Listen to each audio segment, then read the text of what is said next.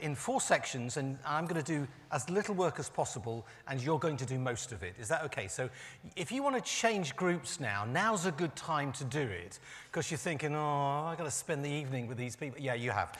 I'm going to talk about the nature of healing. I'm going to talk about the nature of medicine. I'm going to talk about the nature of miracles. I'm going to talk about the nature of faith. Well, I'm going to start it off, and you're going to talk about the nature of those things. Is that okay? I know that you've got to finish at 9:30. Is that right? Anybody who's bored before then, please feel free to leave. I shan't be offended. Just a quick thing about Acorn. Many of you will know that we were based down at a residential centre in Borden, which we gave up, thank you, Jesus, just before the pandemic hit. Boy, if ever that was a moment of guidance, that was one of them. Because had we kept the building, we didn't own it, we just leased it, Acorn would no longer exist. But what we are doing is we're planting out healing hubs. Small groups of people, you often used to say groups of small people, but actually it's small groups of people who gather together to train, to learn, to prepare and to pray about how they can extend the healing ministry of Jesus in their community. And we're just about to work on our 9th. We've got 2 in Northern Ireland, Dorchester, Leicester, Gosport, 1 down in Hindhead. We've got 1 in East Lincolnshire. We are about to negotiate to start 1 in the Carlisle diocese, and we're starting 1 in Guildford. Now, that's not my idea. That was the team's idea. And they're going to start a healing hub in a cafe down the high street.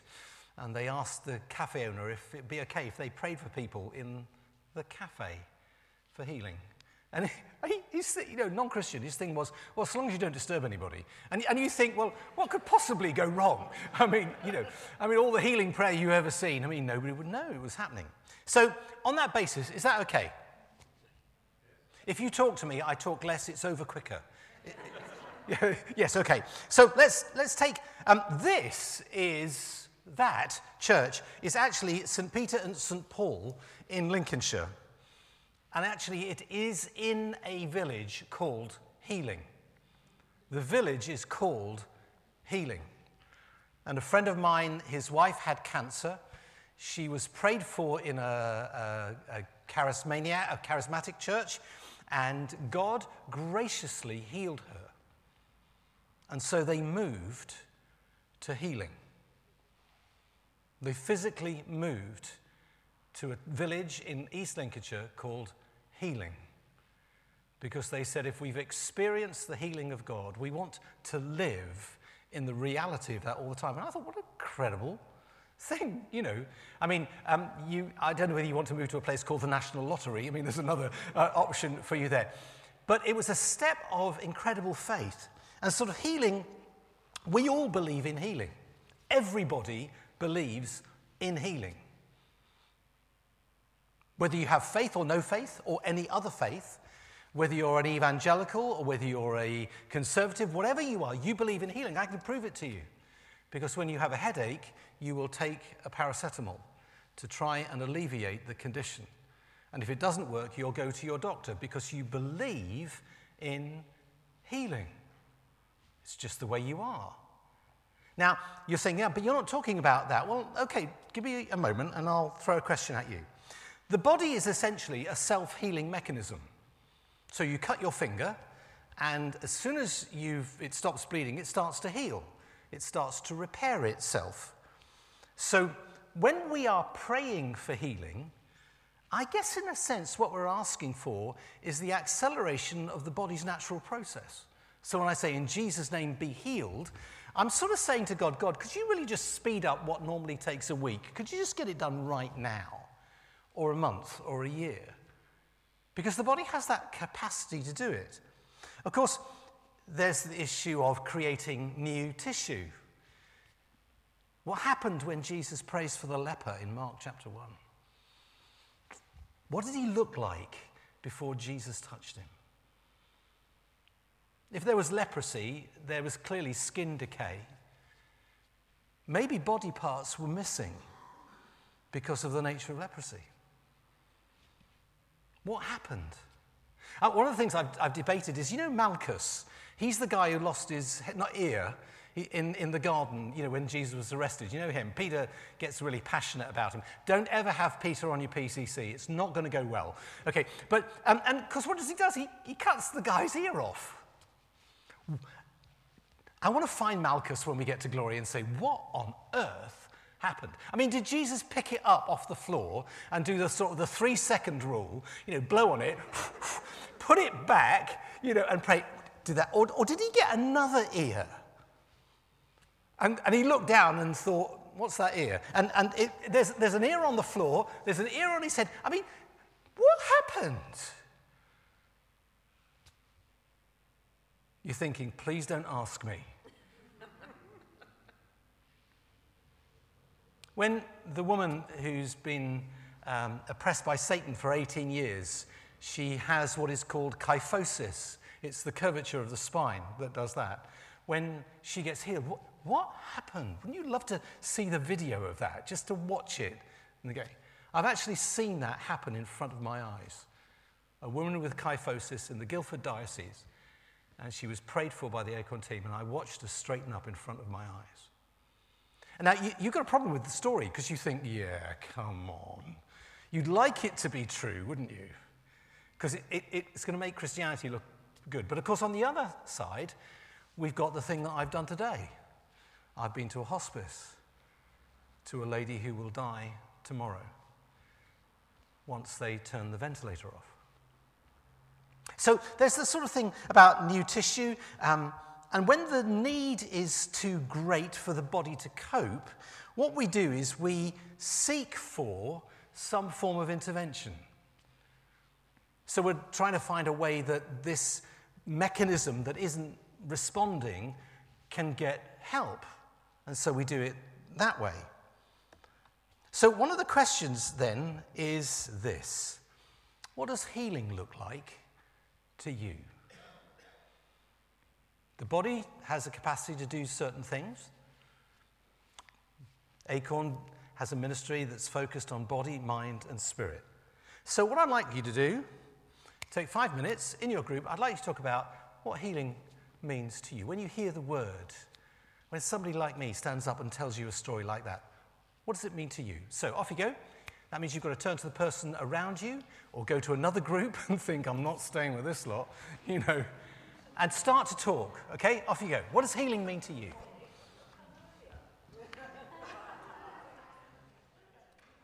Okay, if you know what that means, you are watching too much daytime television, okay? Now, could you just do a thing for me? Put your hand up if you've either done it yourself or you know of a situation where somebody has been prayed for and it hasn't worked or they've died. Put your hand up. Excellent. Okay, so we accept that happens, all right? So don't lead with that now. We accept that happens. I will address that in a little while. Okay, because one of the dangers for us is that we make our theology out of our caveats, out of the things that didn't happen, out of the anecdotal stories. And so what we're trying to do is to say, okay, what does healing mean to you? Now, here it is. We're going to take a bit of feedback, but you're not allowed to give out the thing that you said. You've got to give out something that somebody else said. Okay? So that shows, were you listening? Or were you bothered? So actually, if you got a feedback, what I'd like, just from some of the groups, just tell me something that you heard, not your opinion, but something that somebody else heard. And here it is. It's not switched on, and I'm not going to touch it because I can't heal microphones, but I have broken them quite frequently. So tell me something that somebody else said, not your thing. Restoration, okay. Anybody else? You're going to be really fit by the time this is over. Salvation, okay. Anybody else? Yeah. The minimum is peace. Okay, the minimum is peace. It's great these things aren't things that you thought of, they're things that somebody else thought of. What else? Time. Is that like in a pub? It's an existential answer that was, wasn't it? You just said, hey, we're done. No, healing can take time. Time. Time. Healing is time. It can take time. Oh, it can take time. Oh, yeah, I'm with you. It can take time. Yeah, over there. We spend our time listening to other people's stories of God's working and healing people. Like, sorry, what's your name? Maggie was talking about her brother who was being healed as a power of prayer. We've had Peter talking about his father. Okay. All these miraculous signs that we've witnessed. Great. Last one. Just one more, just for the sake of it. You're thinking, not me. You've developed a prayer life now, haven't you? And your prayer goes, Dear God, I'll go anywhere and do anything so long as you don't let him get me involved in anything tonight. Any more? Okay, all right, we'll take that. So, in a sense, what you've said is it's salvation, it's restoration, it's peace, it takes time. And they're all really good Christian concepts. But you didn't really answer the question about what it meant to you. You know, very often we give the Christian answer. This is the thing but what would it actually mean for you? Not the person next to you, but for you. And so there's a little bit of thing there. So let's go on to the next bit here. How about, I'll do this. Let me give you 3 radical truths and see if you disagree, or see where you disagree with me on it. One of the things that I was with some clergy today. You have good days and bad days. This is a clergy day. And we were talking about the fact that if they asked me the question, what's it like to be in the healing ministry? And I said, you have to have a very high Christology. You have to have a very high view of Jesus. Because one of the things for us very often in our church culture is that we have put humanity back at the center of the universe. Somebody called it therapeutic deism. So you talk about healing in any shape or form, and there's always a story, there's always a thing that didn't happen, there's always a caveat, there's always an excuse, there's always a thing that you've got to bear, because actually we've put humanity back at the center of the universe, not God. And let me explain that in a moment, but take this. So here are 3 radical truths that we work on. The first one is this: God wants me well and whole. Notice I put the word whole in inverted commas because I know what whole is for me. I can't say what whole is for you. Only you can do that. So what do you think? God wants me well and whole. Let's take a quick straw poll. How many people agree with the statement? How many people have got questions about the statement? How many people don't want to put their hands up? Okay, all right, okay. So there you go, a simple statement that God wants me well and whole. Now, just work that through. The opposite of that is that God doesn't want me well and whole. But of course, we feel a little bit more uncomfortable with that because God is good all the time, yes, and yeah.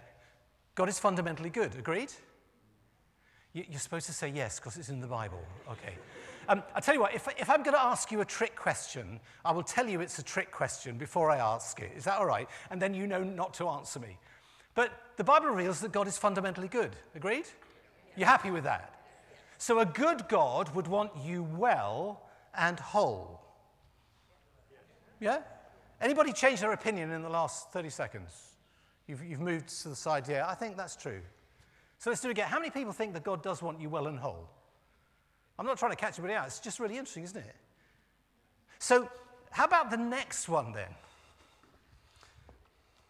That on the cross, Jesus did everything necessary to make that a reality. How many people agree with that one? Okay. On the cross, Jesus did everything necessary to make that a reality. God wants me well and whole. On the cross, Jesus did everything. So the question I'm asking is this: is there anything in the Passion story that is left out of human reality? Is there any bit that God looked at afterwards and said, oh, darn, we didn't get that one in? Or was everything covered? What do you think? Yeah? How many people think everything? How many people think maybe not everything? Okay. How many people aren't sure that they want to be here anyhow and wish they'd never come? Okay, right. So you've got a thing here, isn't it? Two fundamental questions. Does God want you well and whole? And very often one of the things that people will pray is they'll pray the "if it be your will" prayer. Because that sounds quite sort of spiritual, doesn't it? You know. But of course that's a bit like asking if it's God's will that the sun rises in the east and sets in the west.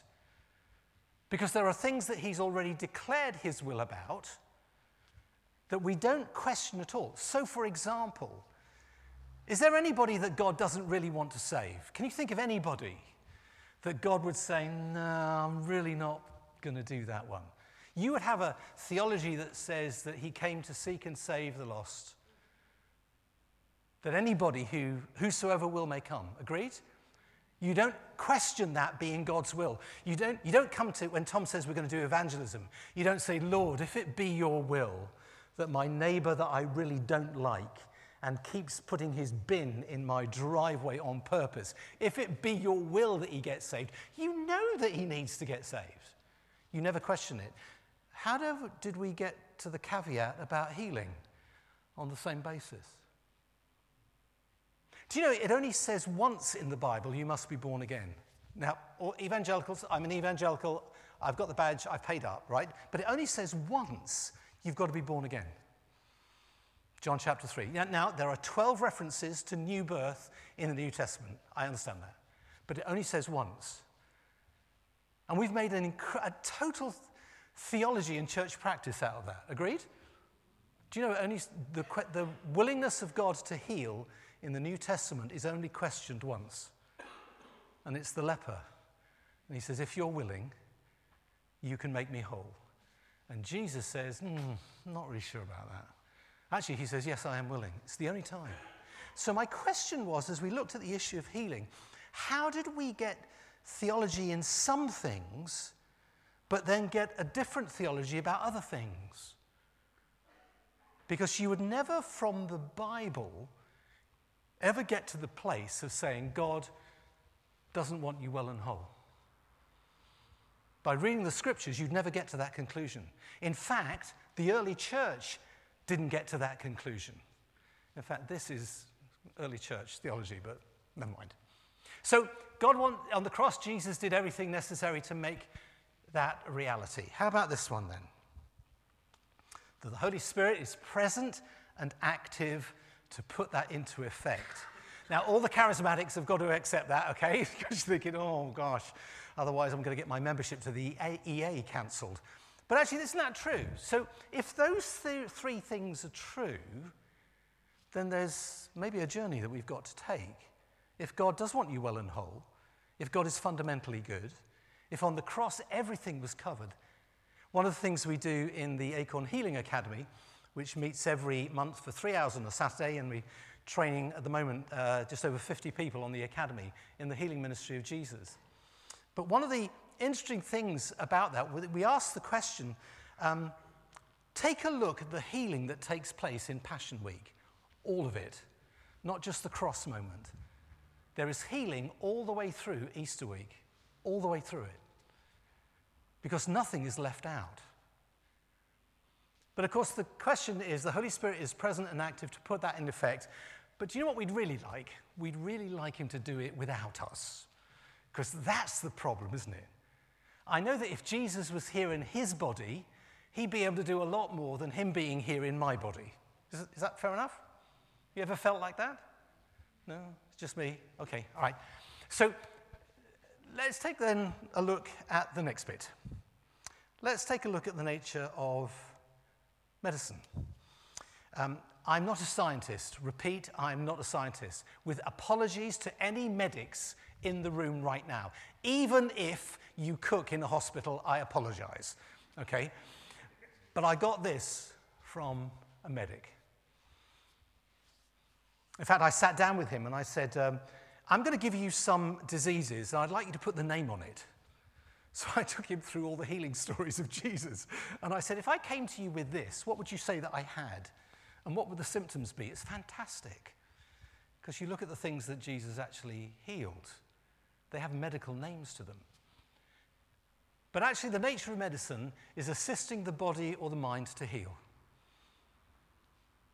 Actually, generally speaking, that's the function of your GP or your surgeon. They're going to intervene in some way to assist your body to heal and to recover. Sometimes that's more drastic.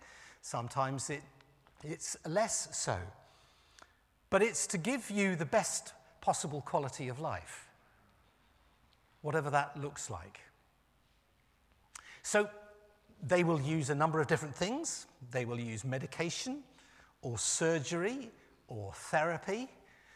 You could look at the list and say, yep, done that one, yep, had that one, yep, got that, need that one. But there are different things that are interventions that you would take. Remember, we started by saying when the body is no longer able to heal itself, we seek intervention.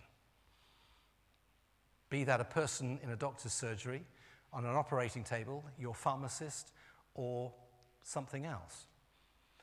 So the best possible quality of life, and honestly, please, any medics here, this is his words, not mine, okay? But I said, how do you make a decision? What goes through your mind when somebody sits down in your surgery? I go to see my doctor and he says, how are you? And I don't know why, but I say I'm fine. And it's clear that I'm not, otherwise I wouldn't be there. But he says, beyond that. And I said, how do you decide what happens? He says, well, you will explain to me your symptoms. And I will start with what I think is the biggest probability that those symptoms represent. And that's why, he said, that's why when you go to the hospital, they will get a second or a third opinion, because they're working on probability. So I said to him, well, you're guessing really then, aren't you? He said, yeah, but it is a very, very, very educated and expensive guess. But actually, it's on informed probability. That's why you go and you might get some medication for something, and you'll go back and you'll say, actually, it hasn't really changed. And so your doctor will go to the next probability in order to work it down to find out what your particular need is. I did have a good go at my friend when he said it was informed probability. I said, I work on the same basis. It's just that I haven't got a scalpel. We're working on informed probability from the Spirit of God. But before you stone me, or before you get stoned, just work on this one. So within that, there is a question. And here's my question. Is there a tension between medical pronouncements and biblical promises? Okay, so you go to the doctor, I did. I went to the doctor and I had a blood test. And he called me back in and he said, your blood test is really, funny. I think you've got diabetes. See? So I remember sitting in his surgery thing and saying, in the name of Jesus, I completely reject that. I'm not having that. Now, what I knew about the probability that he didn't know is that, and I know you're going to look at me and say, how do you not know that? But an hour before I had my blood test, I had honey and lemon for a cold, and it shot my sugar level up straight through the thing. So there's a pronouncement. You're going to be like this for the rest of your life. Ever heard that one? And actually, as a Christian, as a human being, you go, yeah, okay. But there's another question, isn't there, as a Christian? And it's, but God. You said that this is the reality, but actually, you can look at other things and say, yeah, but you've excluded the fact that God might do something else. So here's my question. Go into your groups again. If you don't like the group you're with, pretend to go to the loo, come back and join another one. But talk about this. Is there a tension between medical pronouncements and biblical promises? And what is it? Okay, off you go. I can see you're less excited about this one than you were the first one. Ooh, okay, right. Come back and let's see. What do you think? Is there a tension?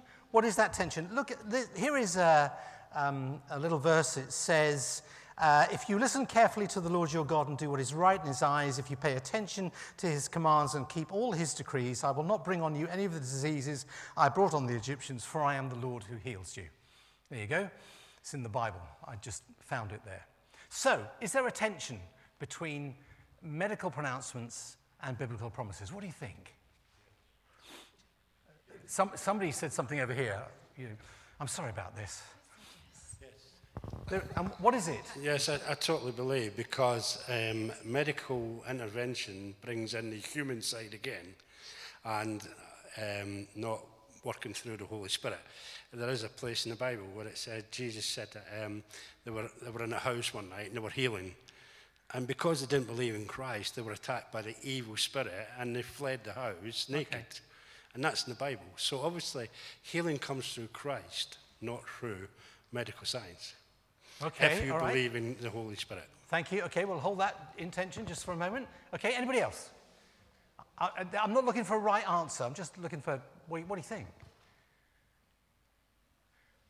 Okay, somebody over there. If you don't answer, I pick on somebody. Is there a tension that God has equipped you to do the healing, so therefore through his love and through the promises made to you in your salvation, and given you the gift of a medic, and to maybe cure cancer? Okay, yeah. Is that a gift against, working with the Holy Spirit and working with God in order to promote your healing, as it were? Yeah, okay, great. Yeah, I like that. Lady over there at the back. They're going to do this on purpose. Somebody at the front will want you next. God gave all the medical knowledge and things. So I think that tension, because it all comes from God. Okay. All science is led by God. Yeah, okay. Let me just put my thing up there for you next one. There's miracle and medicine aren't in opposition. Okay? They're both the work of God. What I was talking about was when a medic pronounces something over you, is there any tension between that and what the Bible says about that same thing? It depends what they're pronouncing. Sorry. It depends what they're pronouncing. Okay, so for instance, they say this will never change and it's going to be like this forever. Yeah, you don't know if that's going to be the case or not in one sense, because you can claim that the Bible says something different, but on the other hand they might say, oh, that'll heal perfectly fine, which is totally in line with the Bible, so it depends what they're pronouncing. Okay, yeah. In fact, my friend who's the GP said, doctors don't use two words, always and never. So, I thought, okay, right. Anybody else? Lady over there.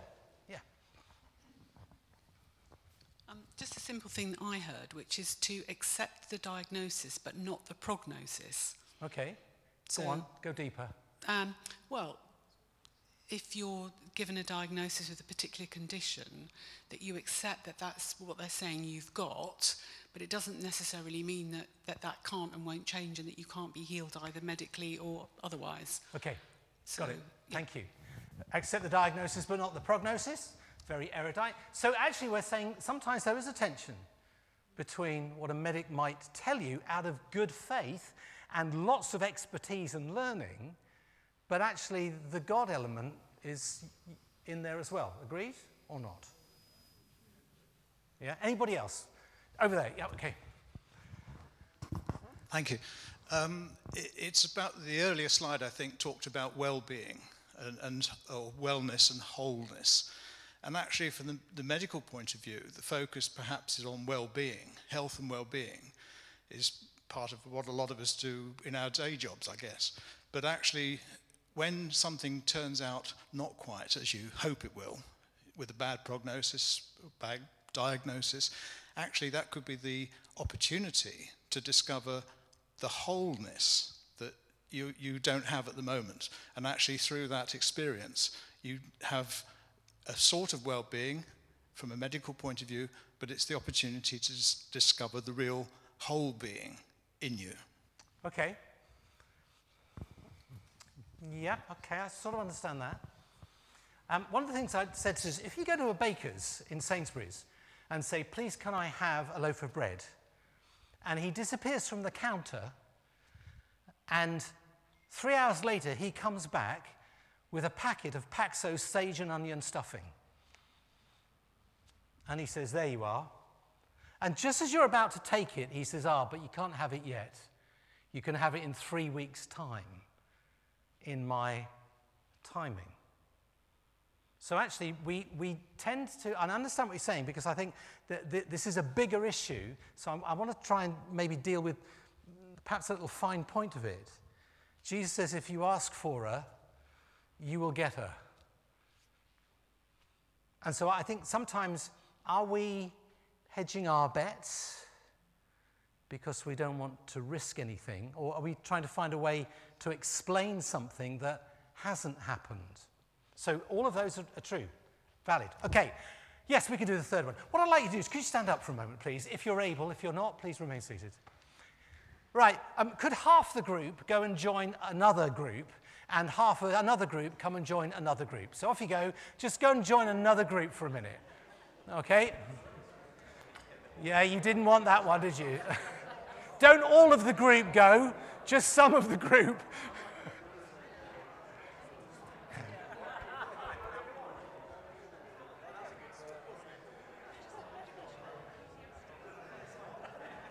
And when the music stops, the chair you've got is the one you can sit in. Okay?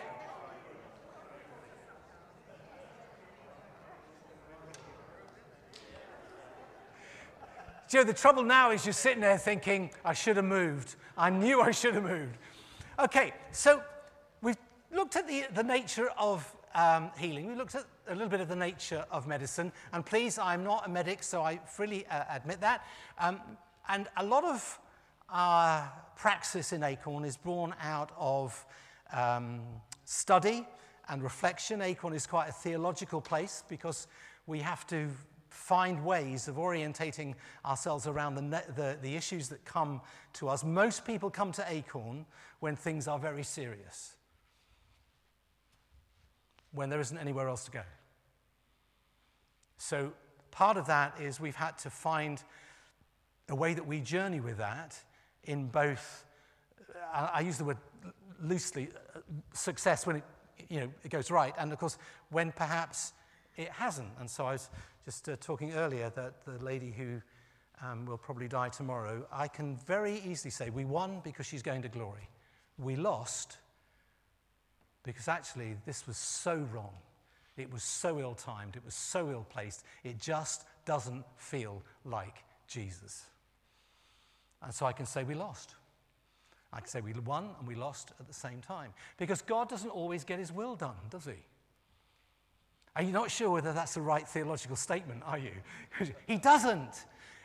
Put your hand up if you've never, ever, ever sinned. No, sorry, that was the trick here. Okay. So when you were sinning, was God getting his will done? No. If you look at your newspaper or your television, does God always get his will done? No, he doesn't at the moment. This is why you're asked to pray that your kingdom come, your will be done, and to work for it. So maybe in the issue of healing, God doesn't always get what he wants. And maybe because God can, does it mean he always can? What do you think? Just because in healing God can, does it mean he always can? Well, actually, there's a story that says that Jesus could do no mighty miracle among them because of. So there are some other things that maybe are at play in this, and we had to try and work those out. So here we go. Miracle and medicine are not in opposition. They are both the work of God. If you are a medic of any description, could you just raise your hand? I'm not going to ask for your wallet or anything like that. Just raise. Can I just thank you for all the investment and the study that you've put in and all the work and the compassion that you've given? And you probably don't get thanked enough in church for being part of the healing ministry of Jesus. But thank you. We are genuinely grateful for all that you've invested and all you've done. And I would want you to know that the church is grateful, and we should be grateful for you. But the next bit is this one about miracle. And of course, the nature of miracles. I did look for a town called Miracle, but it came this sort of rather seedy Christian story about a town called Miracle, so I couldn't do that. But what happens when there is no further hope or process in front of somebody. A man comes and stands in front of me and he says this. He says, "Do you believe in healing?" And I said, "Yes, I do." He said, "I have pancreatic cancer. Will you pray for me?" What do you think? You can't really go, "No, don't really fancy it, actually, to be honest. Could you find somebody else?" You know. Interestingly enough, he had searched the web in the south of England, and we were the only people he could find who overtly said that we believe that God heals and we're prepared to pray for you. Which in a funny sense, being an Anglican priest, is a little bit of an indictment one way or the other. Really interesting. So one of the key things is this: when there is no further hope or process, we become open to divine intervention. Agreed? And I'm not just talking about Christian divine intervention. People will go to spiritualists. They'll do all sorts of things with crystals, and you name it, people have tried it. Because if there is no human hope, they will find another alternative. One of the things that interests me is this: that people don't perceive that institutional religion has anything meaningful to say to the condition that they're in. And I know that you want to say, "No, but we're a nice church." I'm not saying that you're not. What I'm saying is that the people who don't come don't perceive that the church of any shape or size is the place to go if you need healing. Doesn't really enter into their thinking. So, but they are willing to seek divine intervention. They want something else.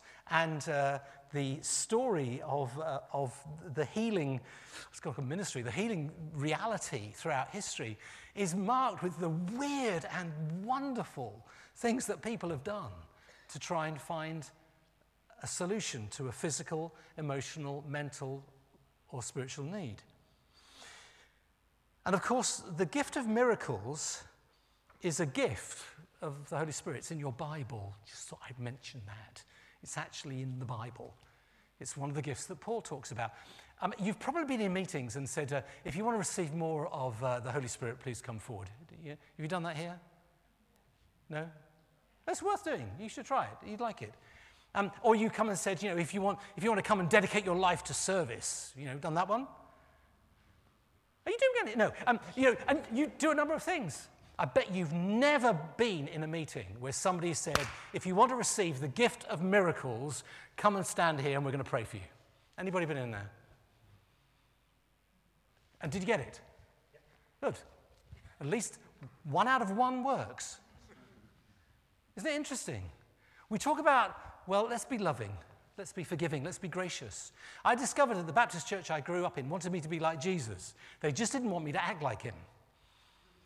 They wanted me to be loving. They wanted me to be truthful. They wanted me to be honest. They didn't want me to discover that I was a disciple that Jesus sent out to do the things that he did. And they were right. I was going to cause a lot of trouble in that process, as we learned. But maybe on Sunday, perhaps you could suggest to Tom, "Hey, Tom, why don't we just have a ministry line and say, anybody want to receive the gift of miracle?" No, it's all right, I won't do it. You're looking at me as if to say, stop now. Okay, I will. So there are 3 general classifications of miracles. There are what are called supernatural miracles, and they focus on subjects in which similar effects never occur in the course of nature ordinarily. So the resurrection of Lazarus is a supernatural miracle. Dead people don't naturally come back to life. Supernatural miracle.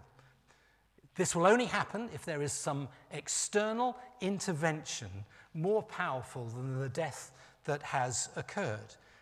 And supernatural miracles are sometimes called miracles above or beyond nature. You okay with that one? No. Okay, let's try the next one. There are what are called preternatural miracles. And these are miracles that exist outside of nature, or they exceed what is natural or regular.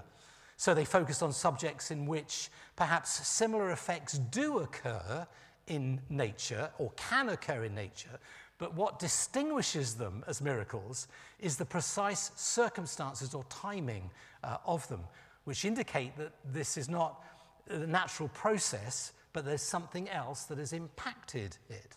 So, for example, you would say the plagues in Egypt. It is very possible in the course of nature that there would be a massive infestation of frogs, plague 2. And it's even possible in the course of nature for this to occur after a disturbance of the waters, plague 1, and after the death of the frogs to an infestation of insects, plague 3. Okay? You're thinking there, I knew it was okay. All right. What reveals them as miracles is the occurrence of the 10 plagues, one after the other, and the interaction between Moses and Pharaoh. The fact that Goshen is protected from some of the adverse effects, including the angel of death. Events might occur in their own right, but the sequence of them and the timing of them, and a man standing there and saying, now, and it happening, makes it a preternatural miracle. And you look at it, you're going to be able to impress Tom with that, aren't you, when he comes back next time? When he goes for the original Greek, you're going to say, yes, but what about preternatural miracles? And of course, then the other one is what are called counter-natural miracles. They focus on subjects that are by nature contrary to the effects of ordinary process and life. So if you throw human beings into a fiery furnace, they will die. My shack, your shack, and a bungalow. Okay? He throws... do you love Nebuchadnezzar in the story? He gets really antsy because suddenly there's a fourth person who doesn't have his permission to be in the furnace. And you think, okay, counter-natural miracles. Miracles that are sometimes called miracles against or contrary to nature. So, you okay with that? Yeah? Anybody seen any of those? Supernatural one? Preternatural one? Counter-natural one? Anyone? Yeah? Good? Was it good? Yeah. Yeah? Okay. Ask him about it afterwards. Ask Bob about it afterwards. So, I guess the question is the church so structured that that doesn't happen? I think it is. Sorry? I think it is. You think it is? This is great because I haven't even asked questions. Go on. Why? Go. Because I think God is much bigger than we give him the credit for. And I think humans, we are all far too much controlling, and sadly, in the church, we suffer with that. Okay. Because a structure, if you start to put a structure within the church, obviously you need to keep order, but you need to let God be God. Okay. And sometimes I think it's a great shame you feel the power of God, and then everything is stopped. Okay, all right. We stop God. I accept that. I tell people that I'm a practicing Anglican because I'm not very good at it, but I'm trying to get better. So it's interesting, isn't it? We talk about, okay, we shape life, and of course the main thing about miracles is that they are not under our control. And one of the things that the church we like the most is to be in control. Have you ever thought what would happen if Jesus walked in on a Sunday morning? Somebody would give him a hymn sheet and tell him to sit down and be quiet. You know. So that was just me being naughty. Okay, so since you're in a new group, I ought to let you do something. Here's a question. If God is supernatural, where does our struggle with miracles lie? Okay, so off you go, 5 minutes, go. If God is supernatural, where does our struggle with miracles lie? And if you don't like the group you're in, make an excuse and move somewhere else. Up. That's wonderful. Okay. Now, bear in mind, just tell me one thing in answer to the question that isn't your opinion that you've heard from somebody else. Okay? So just give me one thing. Where does our struggle with miracles lie if God is supernatural? Give me one thing, but not your opinion, somebody else's. Come on, you were listening, weren't you? We're too clever for our own good. Oh, too clever for our own good. Okay, like that one. Whoever said that, well done. Yeah, at the back there. Here we go again. We restrict what God can do by our own belief, basically. We don't give him credit for how almighty, all-powerful he is. Okay, thank you. Yeah, okay. And because one of the problems is we look at what God can do through what we could do. You know. Okay, anybody else? Yep, one over here. I'll kind of paraphrase, but we were talking about there were more miracles in Africa and places like that where there wasn't so much dependence on medical or access to medical. So there's the sense in which we don't seek the miracle because we seek the medical first, whereas in Africa they don't have access to that, so they'll first seek the miracle. It's true. Okay, thank you. One more, just for the sake of it. There we go. It might be a sham with sort of... Yeah. I mean, nobody wants to get fooled, do you? You don't want anybody... You don't want to say, wow, it's a miracle. And of course, church history is full of moments that are less than glorious. Shall I tell you a glorious one, though? And this is documented. You actually go and find it. It was really... You know Smith Wigglesworth? The equivalent of the Daily Mail used to report his healing stories on the front page from his campaigns. In Australia, there's a guy called James Moore Hickson. You've never heard of him. He travelled through Surrey in the early 1900s and ran healing meetings. One of the reasons I'm at St Albans, he spoke at St Albans and ran healing meetings in St Albans in Hindhead. But the papers, the secular press, reported the miracle stories. So here's a quick story. I can do it really quickly. This guy called John G. Lake. If you've never come across John G. Lake, look him up. He arrived with a team in South Africa literally the month that bubonic plague broke out. And John G. Lake took his team into the plague camps to minister to people and to bring out the dead. So the medics said to him, you can't go in there because you don't have any protection. To which John G. Lake said, I have the blood of Jesus. Now the medics are going, oh my word. I have the blood of Jesus, and that is more powerful than anything else. So the medics wouldn't really go for it. They were like, get this man into a white straitjacket and take him away. So John G. Lake said this, test it. So he said, bring a microscope and bring some of the disease and put it on my hand and watch it under the microscope. So they took the fluid from the lungs of a patient who died, and there were quite a few medics and journalists around, and they literally put his hand under it and they put it on his hand, on his skin. And as soon as the plague touched his skin, the plague started to die.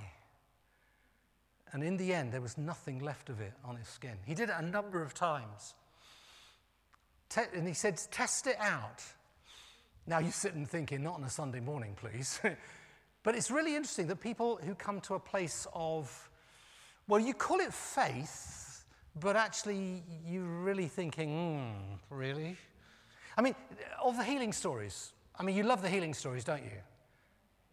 Now, it's a trick question, okay? Don't say yes. You know I'm going to mess with you, okay? The healing stories, you love them, don't you? Yeah.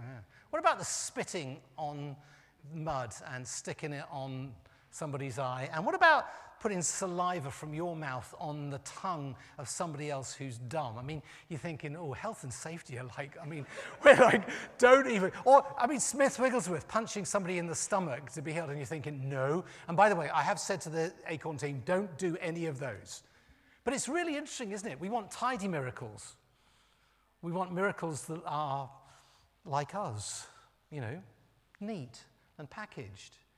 What we've discovered is that healing isn't often as tidy as we'd like it to be. In fact, John Wimber said, I'm more interested in ministry than neatness. And if I could put something, I was going to say, if I could put something controversial out, you would say, you mean you haven't already? But you know when people say we're going to have a time of ministry at the end, and if you want to come forward for prayer, Do you know why most people don't come forward for prayer? Any idea? They maybe don't believe it helps. Okay. Sorry? Some people don't think they're worthy. Embarrassing. It's embarrassing, yes. Any more? Don't think it'll do any good. Gosh, this is faith building, isn't it? It's like, woo! Bring it on. Anything else? Sorry, Bob and I have sparred many times. Do you know why? Because they don't feel safe. And I say to most clergy, would you come forward if you were sitting in the pew in a meeting and somebody said, come forward if you want prayer? Would you go forward? And he said, no. And I said, so one of the things we did in Vineyard, we had to learn how to create a culture of response, that it was okay to respond. And rather than some churches, you go into a little room over the side and people never think they're going to see you again because you disappear into something. Or suddenly you get under a holy huddle of people. I prayed for a lady in the coffee queue at a church, an Anglican church of all things. I mean, disgraceful, in the coffee queue. And she said, would you pray for me? Because I talked about healing in the service. And I said, yeah, by all means. So we're literally in the queue, just, pass the biscuits, pick one up as you go. And I said, yeah, what's the problem? She said, I've had IBS for 8 years. Every day is a day of pain. So I said, yeah, okay, I'll just pray for you. So I said, would you put your hand on your tummy? And she did. We're in the coffee queue, And I put my hand on her tummy as we're in the coffee queue. And I would love to tell you that I prayed this incredibly scintillating, theologically accurate, earth-splitting prayer. And I just said, Lord Jesus, there's a problem here. Would you please heal this? Amen. And then we got coffee. I thought, it's a deal, isn't it? Yeah. So I saw her the following week, and that's the thing about Anglican churches. You're going to be there the following week. It's okay if you're like a little maverick, you can rush in, create a mess, and then run off and never be seen again. Well, this is a church that I'm part of, so I saw her the following week. My question was, what would your question be? Yeah. I said, how's it been? She said, I've had my first pain-free week for 8 years. So I said, okay, see you next Sunday. I said, how's it now? She said, I've had my first pain-free fortnight, my first pain-free month, 6 months, year, 2 years, 3 years. I'd love to tell you that the prayer was so incredible. I have a sneaking feeling that Jesus is the healer and I'm just the pixie that helps him. Because actually, we don't heal anybody. We don't heal anybody. We're just the helper that gets to say the words or to lay hands on it. But there's another story completely, which I won't tell you about. Laying our hands is not just saying, oh, let's just put our hand on the shoulder as we pray. That's not the laying on of hands, okay? That's just being nice to Bob, okay? So last thing here, and then we're going to pray. Okay, you ready? Do you want to go back to where you've come from, or are you happy where you're sitting? You've got to say you're happy, aren't you? Because it'd be really bad if you weren't. Yeah, I know, okay. I just want to talk about the nature of faith. I mean, at least if you don't agree with me, you're going to go home and say, well, at least we laughed for a bit. Or some are going to say, well, he really annoyed me. Couldn't wait to get out. I want to talk about the nature of faith. Faith is in something. It's not faith. You don't have this capacity like you bought a packet out of Sainsbury's and it's faith and it's yours. That is not it. That's called naivety or presumption. Because faith, biblically, is always in something or someone. When we hear the words, and Jesus says to the woman, for instance, go, your faith has healed you, we hear that in the dialect of the now indispensable version of the Bible. The Jews didn't hear it like that. What the Jews would have heard, Jesus saying, your faith in me has made you whole. They would have got the nuance. It wasn't that this woman had the ability to believe things that weren't true or real. What Jesus is saying, your faith in me has made you whole. See the difference? It's not faith. It's faith in. So here's the question then. We try to work it what faith was. And I know you're going to tell me faith is the evidence of things not saying the... Exactly, okay. And actually... the NIV sort of translates that poorly from the original Greek. You have to go back because it's not about the certainty. It doesn't use that word. It talks about conviction in the Greek. Because the opposite of faith is, trick question. The opposite of faith, we say it's doubt. It's not. The opposite of faith is certainty. Oh, you're looking at me going, "No, you cheeky person." Actually, if I'm moving in faith, I'm not in a place of predicting the outcome. I'm certain about something, but I'm not certain about the outcome. I'm certain about something else. And this is the thing that we've worked on in Acorn, that faith is moving in the conviction that God does and must act consistent to his word and his character. Do you like that? What do you think? No? Yeah? Maybe? You're thinking I'm not rewriting the Bible. I got this from the Bible. Just, it's the alternative Wes version of the scriptures. But actually, when we move in faith, I am acting on the premise that God does and must act consistent with his word and his character. So, if you take a friend to an evangelistic meeting, Billy Palau or Lewis Graham or whoever it is, you get them to the meeting, you're never going to hear a message that goes like this. God says he really doesn't like you, he doesn't love you at all, and in fact, if you were the only sinner on the face of the earth, he would not have considered you worthy of sending his son to die on a cross, so there, says God. You're going to work out pretty easily that that's not God, aren't you? Why? It's not consistent with his word. God hasn't said that. He said, in fact, the opposite. But you also know that he's not like that. His character isn't like that. So when we pray for healing or salvation or restoration or anything else for anybody else, we're praying on the basis that God has told us to do this, and he can only act consistent with what he said and who he is. So our faith is in him acting consistent to his word and his character. My faith isn't on predicting an outcome for you. That's his business, not my business. My business is just to do what he said, which is to say, and I've decided that I will pray for anybody who will let me pray for them, whether they're a Christian or not. Anybody who will let you pray for them, just pray for them. Keep it short. Prayers don't get more powerful the longer you go on. Okay, they just get lost. And actually, if you're doing prayer ministry and you've gone on for longer than 15 minutes, you're probably edging towards counselling. Or you're going round a second time. Have you ever had that happen to you? People pray for you, and you think, right, they've ended, and they think, no, we're going round again, okay? Second time around. Maybe it'll work better second. That's right, I'm being facetious now, stop. Okay, this is nearly over, don't worry. How does faith work? I mean, it's a great question, isn't it? Because we want certainty, but God gives us trust. God says you're just going to have to trust me. Do you know, I can say this very nicely, but most of the Western church has got trust issues. We believe in God, we just don't trust him.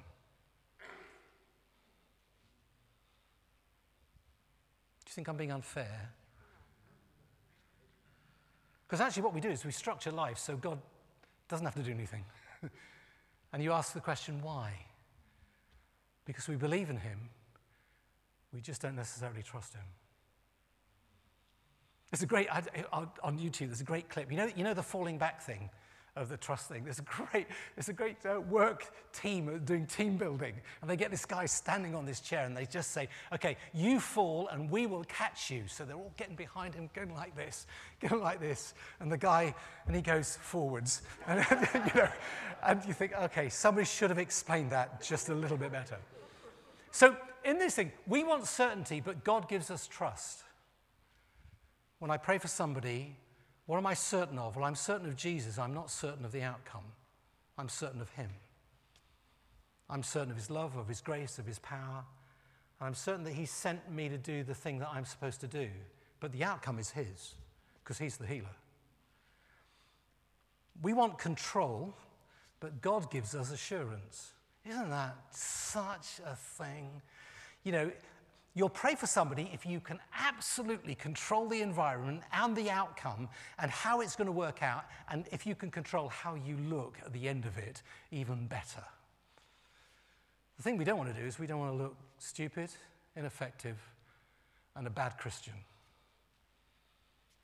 So God doesn't give us control. He gives us assurance that he is in control. It's different, isn't it? You have to think about that one. If anybody wants the PowerPoint of this, you're very welcome to have it for nothing, okay? One of the things that Acorn's doing, at the start of the pandemic, we felt the Holy Spirit speak to us and say, you need to give everything away. So we give everything away. We don't charge for any of the things that we do. My trustees are having a great time with it, but, you know. So we want certainty, but God gives us trust. We want control, but God gives us assurance. We want knowledge, but God gives us revelation. And they're the things you can't pin down. You know, I want to know exactly what's happening inside this person's head, so there's no way I can get this wrong. And all I get is the Holy Spirit saying, hey, Wes, think about this. Wes, come on, think about this. And I'm going, yeah, but give me a bit more. And he says, no, you don't need a bit more. Just do this first. Have you had those moments? Have you seen people, they stand up on platforms and they go, there's somebody here who, you've seen that and you think, oh, love to be able to do that. Can I just tell you that it doesn't always work out in the way you think?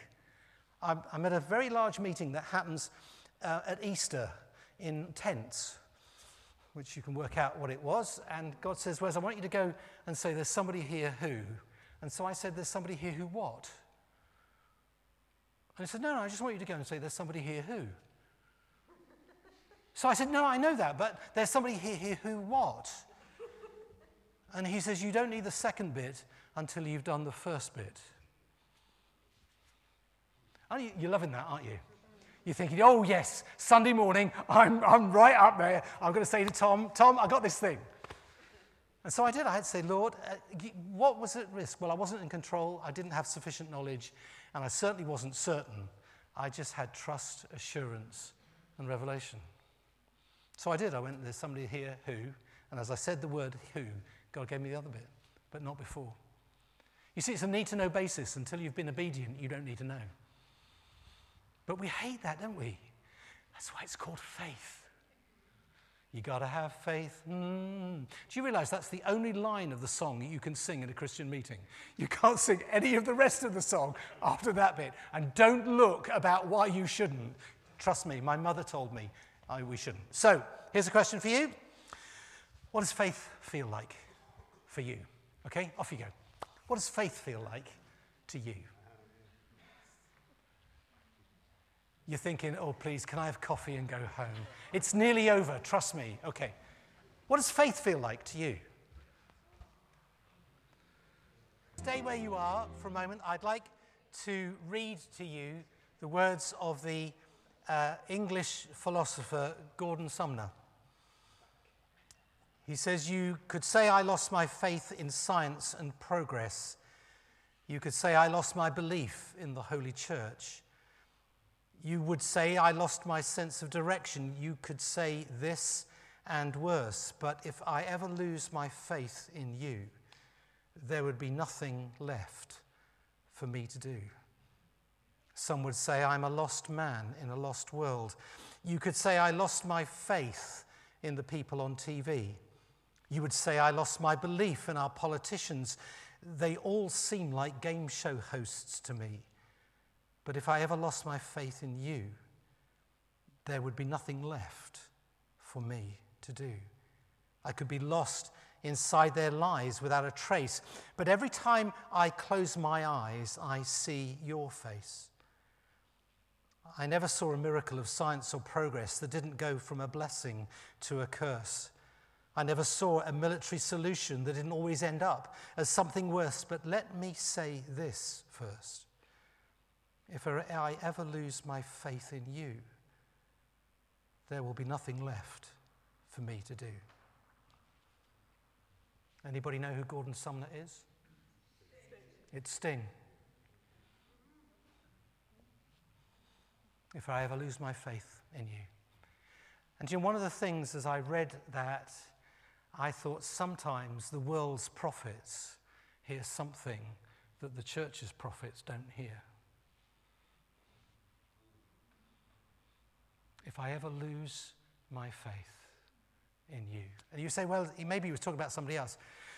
It's true, Shakespeare did it all the time, but actually the reality is that if I could give you one thing tonight, it would be that you had a renewed trust in Jesus.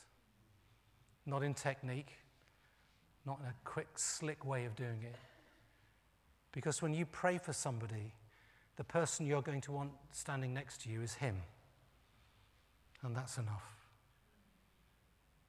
So what I'd like you to do, just if you will, for me now, is I'd like you to turn to one other person. And if you are a charismatic and you're used to getting words of prophecy and things that are like, the Iliad, could you please not do that? Okay? I know you're going to get more revelation than, I'm not asking for that. I'm asking you to do this. I'm going to borrow my friend Bob, because Bob is my friend. Can you just come this way? See, you shouldn't have sat there, Bob. It's your own fault, okay? Yes, I could prophesy over Bob and I could tell him lots of things. I'm not asking you to do that. I'm asking you simply to do this. I'm asking you to simply, in a moment of prayer, to lay your hands upon somebody else with intention. And I would pray for Bob and I would say, Lord, let Bob trust you more than ever before. In Jesus' name, amen. And then he would do the same for me.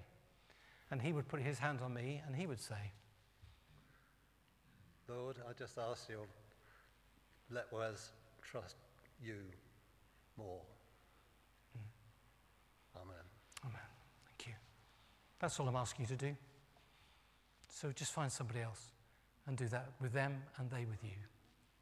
Now. Thank you, sir. Thank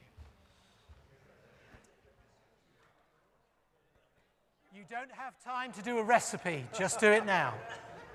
Just do it now.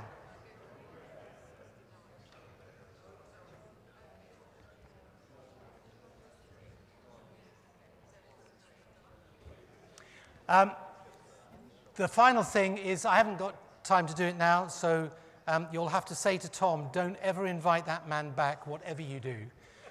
But we could have talked about the 5 arenas of healing in the Christian healing ministry, but you'll have to, I was going to say read the book, but I haven't written one. If you want to read a book about healing, there's a guy called Jordan Seng, S-E-N-G. He's an American. He's written a lovely little book about healing. And people said, "What, have you written a book about healing?" I said, no, because Jordan Seng wrote it first. And why write another one for the sake of it? It's a brilliant book. It's called Supernatural Work by Jordan Seng, S-E-N-G. I would like to say you've been a wonderful audience, but I can't say that because you've actually been a great congregation. But thank you very much for having me, and I'll hand over to you.